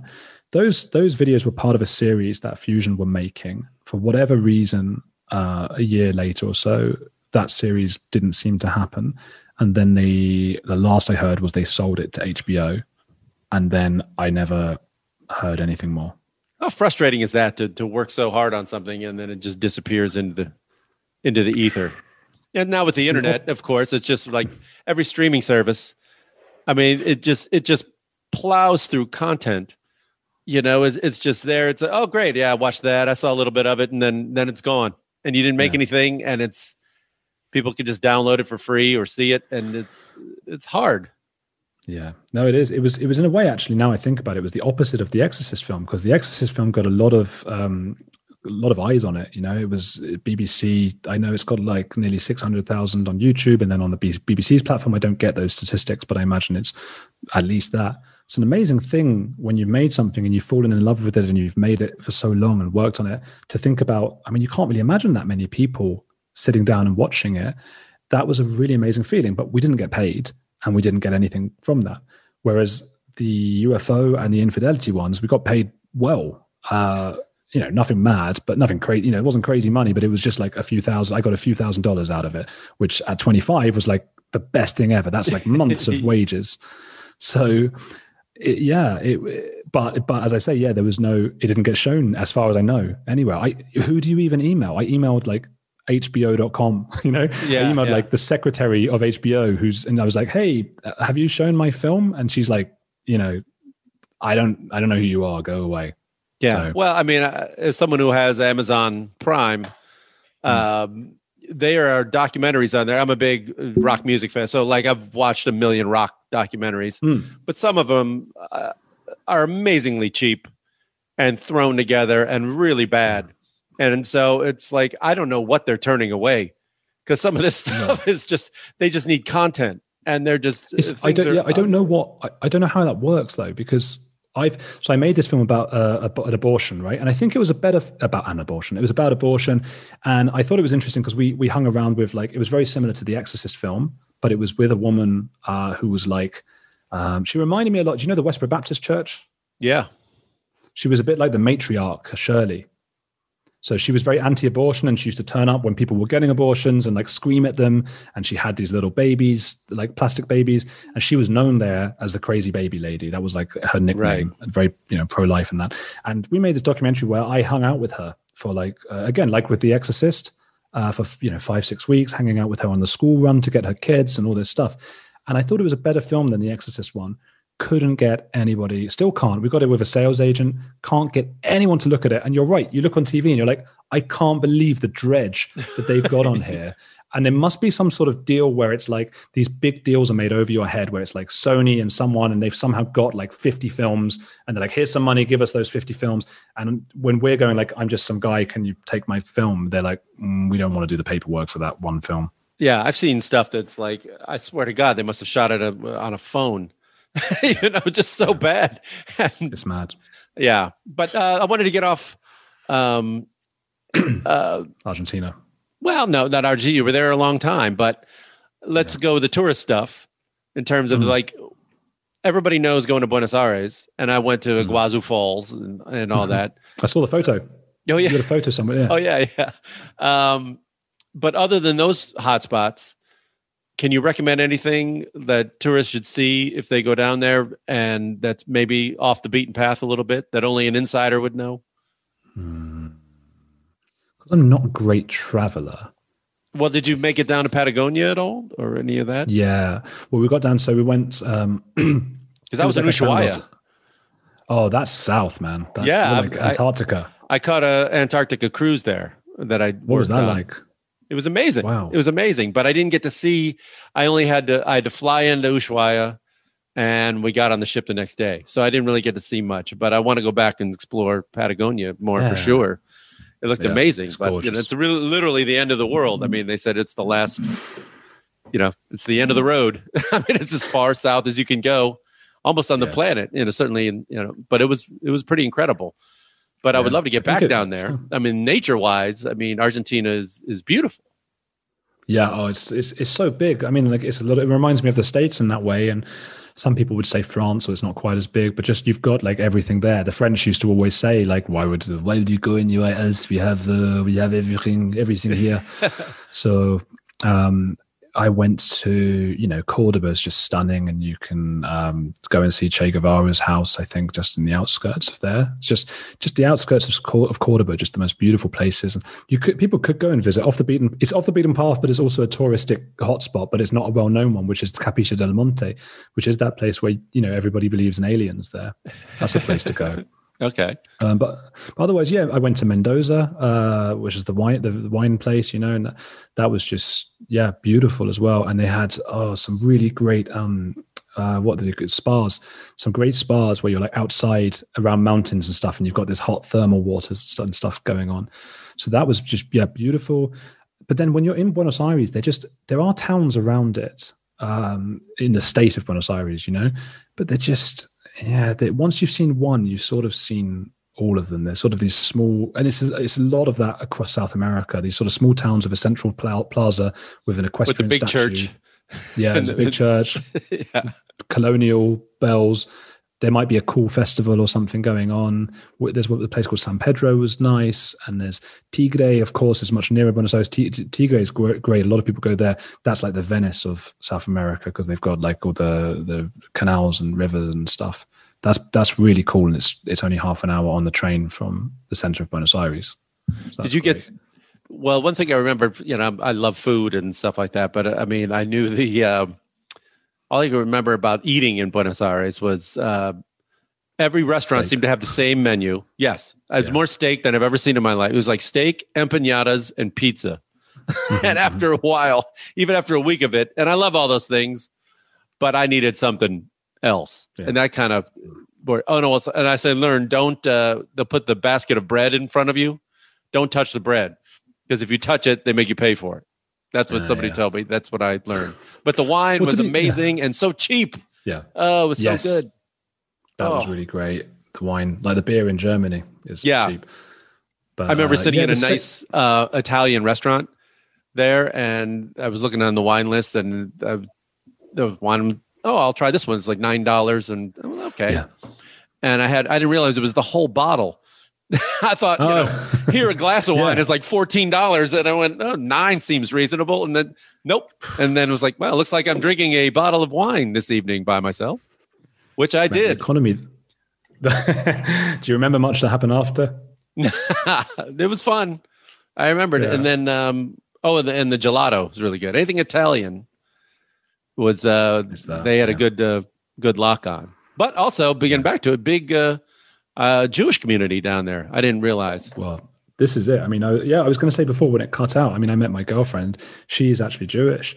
And I had done all I could before to avoid meeting any Jewish women because I didn't want to please my father. It was the last thing I wanted. Yeah. He wouldn't have even minded. He never minded ex-girlfriends not being Jewish, but he would always ask, like, is she Jewish? And it was like it wasn't like, is she nice? Is she attractive? Is she Jewish? So I purposely avoided it. And then I was dating this girl, and I came to realize that her surname was Finkelstein.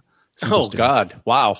Okay. People have heard it before bit that I'm Jewish, then it might sound like I'm an anti-Semite who's going like, I really wanted to avoid a Jewish girl. But yeah, so she just happened to be Jewish, and there is a big community there. I guess it's, with London, Paris, New York, Los Angeles, Moscow. I think those are the big ones. Yeah. I mean, was that something from after the war, or was that before the war? That was the big immigration there. I think it was after.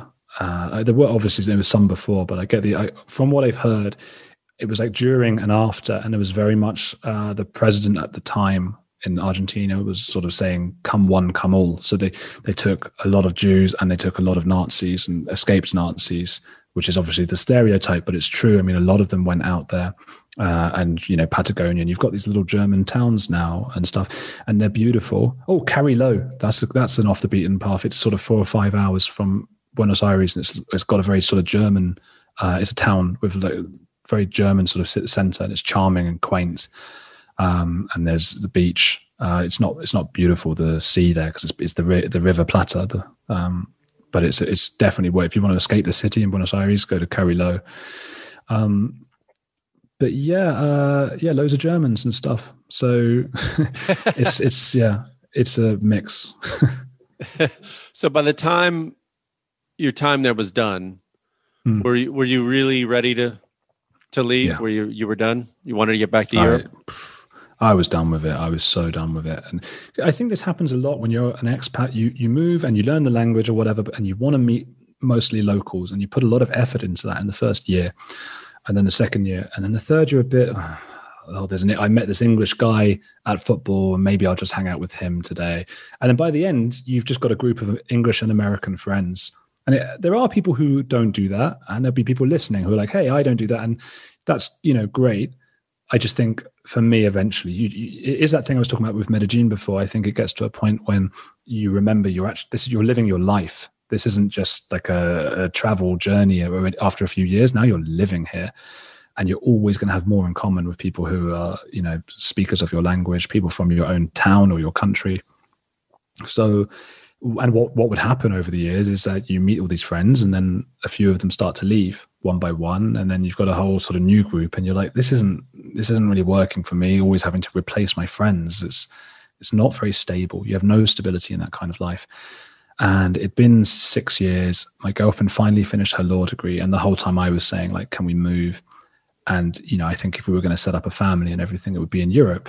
And it's not really fair on her now, because now she's the one that has to be quite far from her family. And unfortunately, geographically, there is just nowhere between Buenos Aires and London. And even if there were, that's no good, because then you're raising a child and you've got the help of neither family.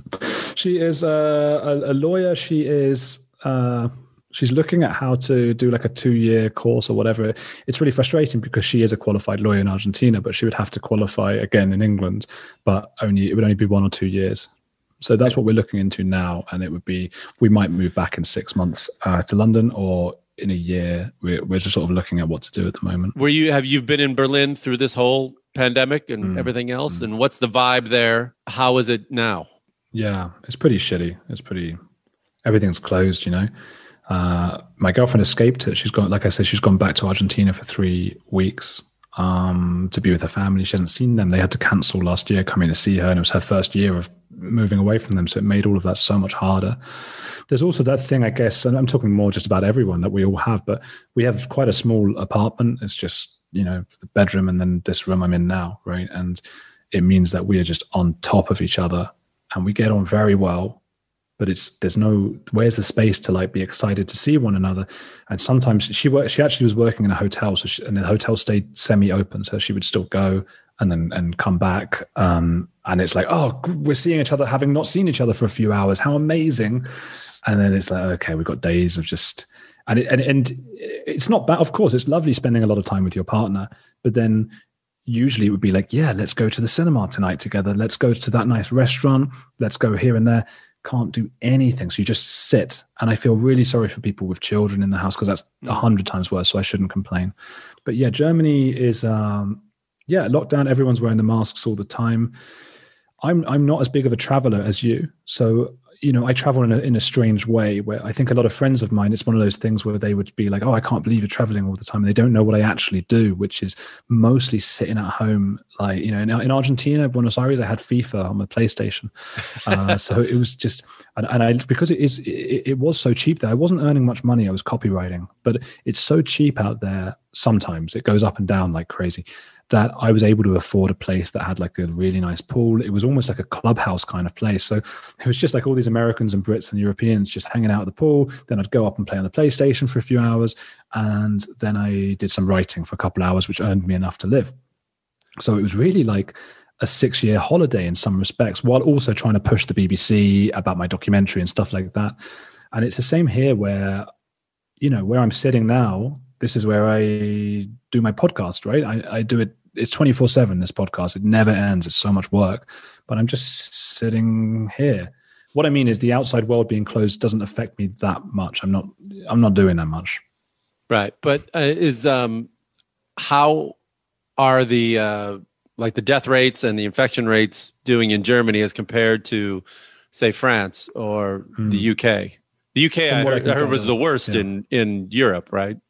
Yeah, I never know when to trust these kinds of statistics, because you're dealing with like huge numbers of stats from different countries who are probably all dealing with them in slightly different ways.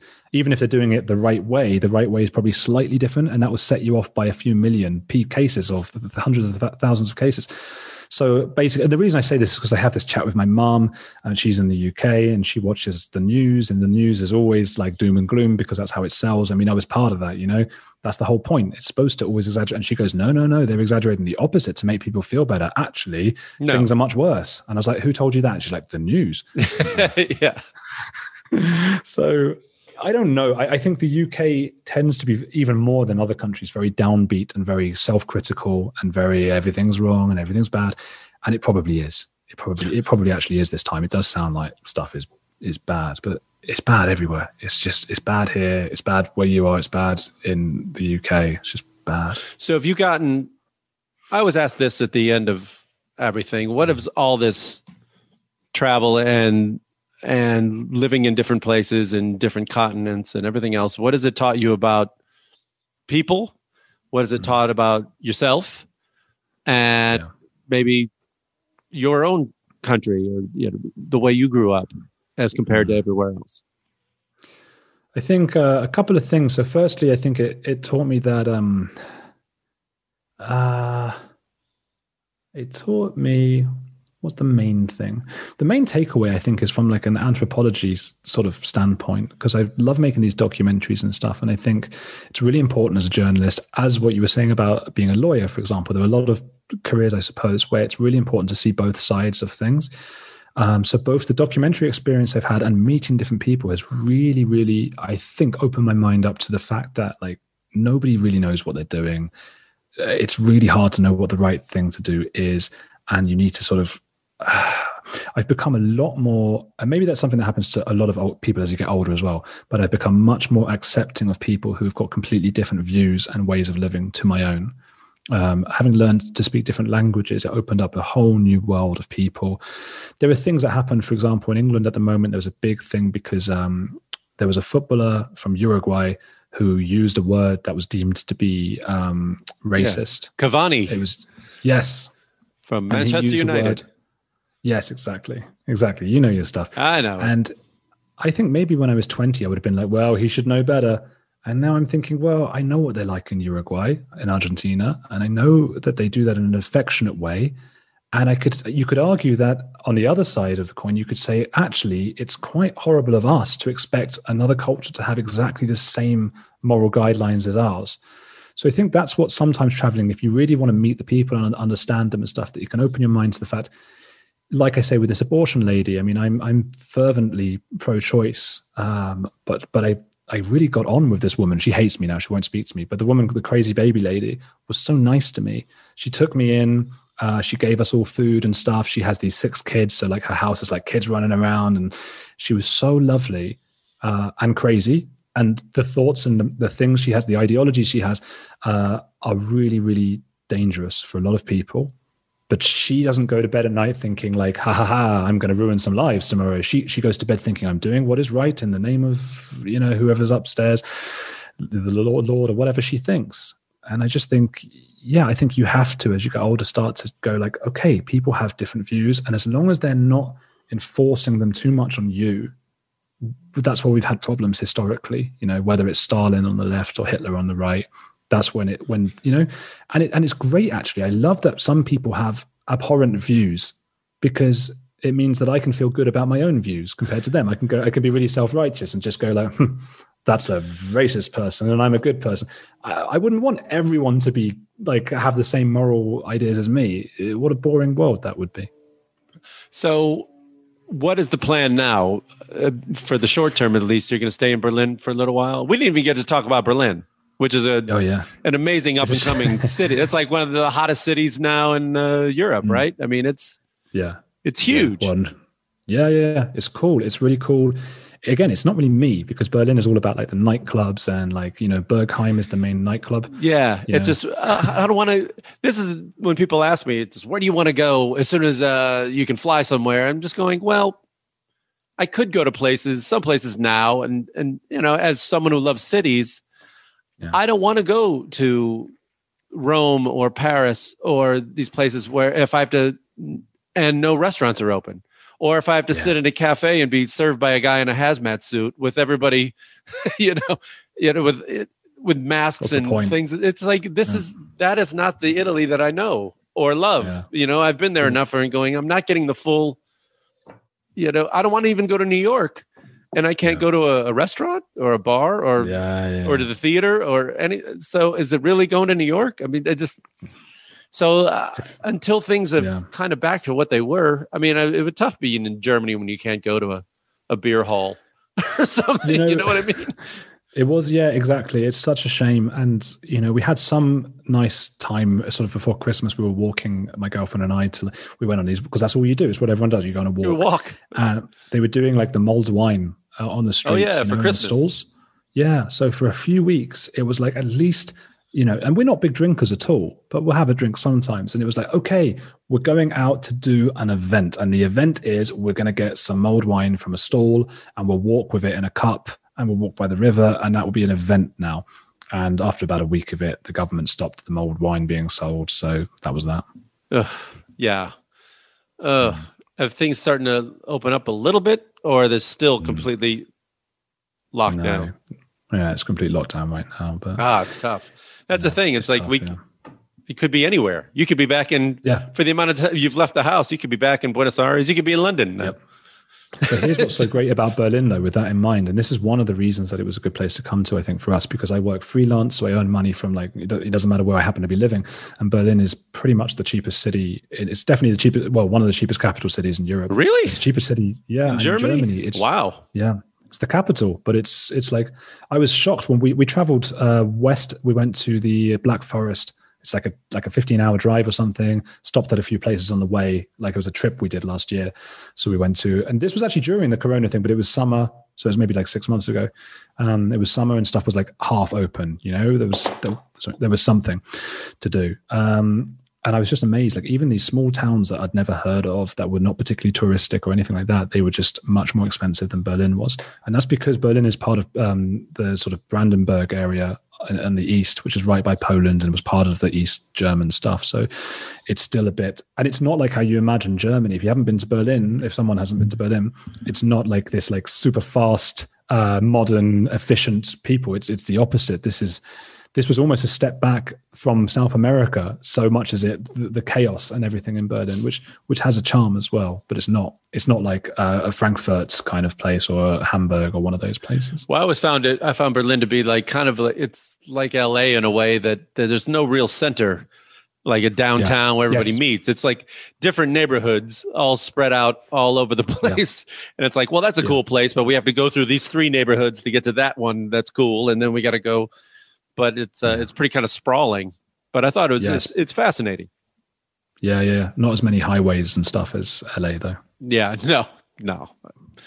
I'm only meant in the footprint, not in the actual. Yeah. No, I totally agree. It is that, which I find hard to sort of navigate in my mind because I'm so used to any city I've lived in has been like, there's the city centre. That's Leicester Square, Trafalgar Square, whatever in London.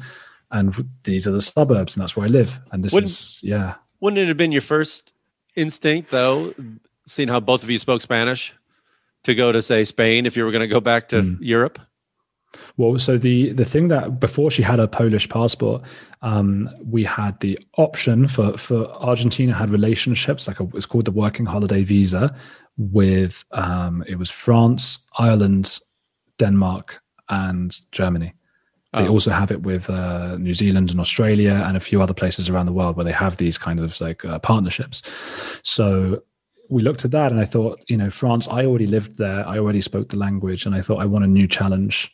And German was so different. When you've learned, Spanish was the next step. It was just adding bits to the end of the words. And then Portuguese, it's the same thing. German was like, Yeah. And knowing Spanish, I mean, I'm sure Italy is a very close. It's an easy jump for you, probably. Yeah. Italian. It would have been, but in no challenge.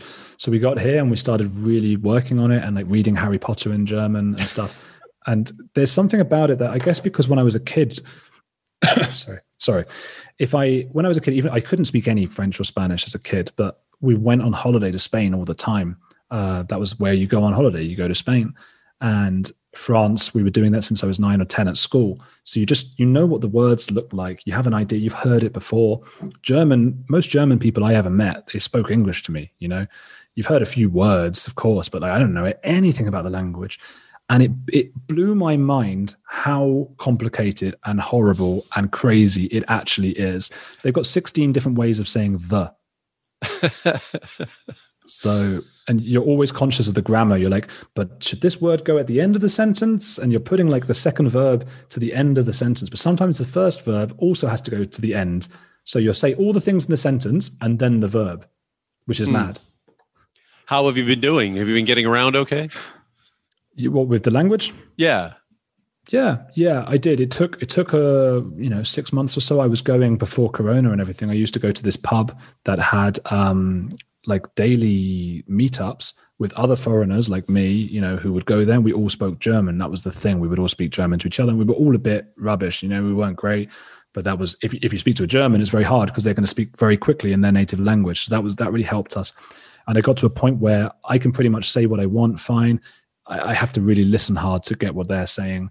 I can read pretty fluently, like Harry Potter. I've done 5 or 6 of the Harry Potter books now in German. And that's a really great feeling, actually. And it's a nicer feeling for me than it would have been learning Italian, which would look a bit like the languages I knew growing up. It's amazing for me to look at the Harry Potter pages, which when I first looked at them was just like, for anybody, if you look at German and you've never tried to learn it before, it looks like, gobbledygook. And now I know what every word means. And it's a nice feeling. Oh, if our grandfathers could see us speaking German, what would they think? My grandmother spoke Yiddish, which was very similar. Is dying really out. Similar to German. It's this crazy hybrid of German and Russian and Polish and everything. Yeah. But it's amazing that I can now understand some Yiddish. And there was that program on Netflix, Unorthodox. Do you see that? Yeah, I didn't see it, but I heard of it. Yeah.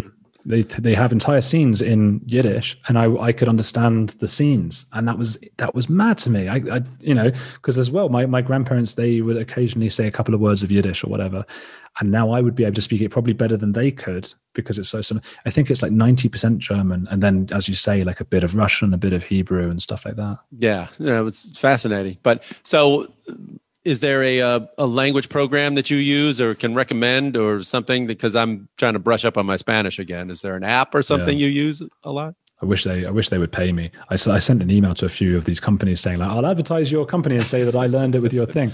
What I think with learning a language, it's a real commitment, and but what's great about it is it's not one of those things like it's a commitment like I'm going to become a professional footballer. Like it's a big commitment, but it's not going to happen anyway. Or you might if you're really good. This is like a commitment where if you do all of these things, you will be fluent. Obviously, people develop at different times. But if you do all the different things that are part of the commitment, you will be fluent. It might take 6 months, it might take a year or 2 years. And I always say to people, like, you've got to mix it up. You've got to do all the different things. It's not good enough to just, I think a lot of people are fooled by this, like Duolingo stuff, right? Which is not bad. There's nothing wrong with Duolingo. It's good, but it's a supplement. It's like, do that with lots of other things. You cannot learn, as far as I'm concerned. They might disagree with me. And if they were to pay me some money or something, I would happily tell everyone to use Duolingo. And it is good. But yeah, so what I would do is like wake up and like you don't have to do it like a lot. It's like 10 minutes of Duolingo, right? Each day. Make sure you've done it. Your brain's looked at it. Then I used Pimsleur, which was an audio thing. And the thing is, I was younger and I had no money. I think I was finding ways to get it free somewhere, but Pimsleur is really interesting because it's quite boring actually. But 20 minutes of Pimsleur and it's like, now imagine you're in a supermarket, right. Tell the manager that you want a bagel. I would like some beef. Now you're in a big office meeting. And it's like that kind of thing. I used that. That was like 20 minutes or whatever. And then there was one called Michel Thomas, who is a very famous language teacher who died 10, 15 years ago. And he, I think, is a Jewish Polish guy and he escaped a concentration camp. And he had an amazing, fascinating life. And he taught Woody Allen, among many other celebrities, languages. And he was said to have taught Woody Allen French in one weekend. But very famous teacher, and he has a specific method. And I used to use their stuff as well. And what it was Michel, who has quite a personality. And he was quite old by then, maybe in his 80s, I don't know. And he was talking to, whether it's French, Spanish, German, it's different people he gets, because he can speak all the languages. He gets a guy and a girl usually, and usually one of them is very good and the other one's not good. So you're listening to them learning. So you don't feel so bad because maybe the guy is worse than you, because he says, how do you say I can? And you're like, puedo. And you get it before the guy does. But then the woman might get it really quickly and you're like, I got to get. Anyway, that if I did, I would do Michelle Thomas 20 minutes, Pimsleur 20 minutes, Duolingo, and then every night read on my Kindle, which you can like touch the words and you can see the dictionary. And there are books you can get that are like, I had them for German, for example, called Cafe in Berlin. A guy called Andre Klein who writes them, and they're like these really short books. They're basically kids' books, and they're like, Robert is going to the cafe. Then it was very, very simple. But the way that they're written, he has like 10 of them, and each book is slightly more complicated than the previous one. And when I finished them, I read like 9 of them. So that was every night reading these books. I was able to start the first book of Harry Potter, which happens to work the same way, because Harry Potter, each book gets a little bit more complicated in adults. And by the time she's on the 7th book, it's like a young adult or even an adult book. But the first books are very much children's books. So it's just this very gradual moving up with the books, which I think people usually, they don't bother with. I think people learning languages, they're like, okay, I'll just do Duolingo every day. And like, you'll get some of it, but it's not the same as the books. And then once you get to a certain standard, there's an app that I was using called Tandem. And you meet people who want to learn your language. And what I would do is I would say like, okay, we'll talk on the phone. We'll do half an hour in English and half an hour in German. And I made some quite nice friends that way. So, and that improved me no end. That I didn't have to go to that pub anymore, to that meetup, I was just sitting at home, and I had at one point, it was like nearly every day I was speaking to another German from somewhere. And doing my half an hour and then being like, oh God, I've got to speak in English now for them so they can learn. But, all those things combined. And then look, the best thing by a mile, my German is never as good, anywhere near as good as my Spanish and my French. And in French, I had a girlfriend who was French when I was living there for 3 years. She didn't speak a word of English. And Spanish, of course, my girlfriend is Argentine. We speak in English, but for years, whenever I was with her family, Spanish. And I know it's a cliche, but nothing is better than having a girlfriend or boyfriend or whatever from that place, because you just become part of it. Nothing compares to that. No, okay. That's still, quite a commitment. It's a lot of stuff. But like, there's nobody who does all those things. Oh, you mean having a relationship? I thought you meant the whole thing. But having a relationship. Well, all of it. Yeah, but that's, but marry someone from that language. It's like, there's got to be, can I take a class instead?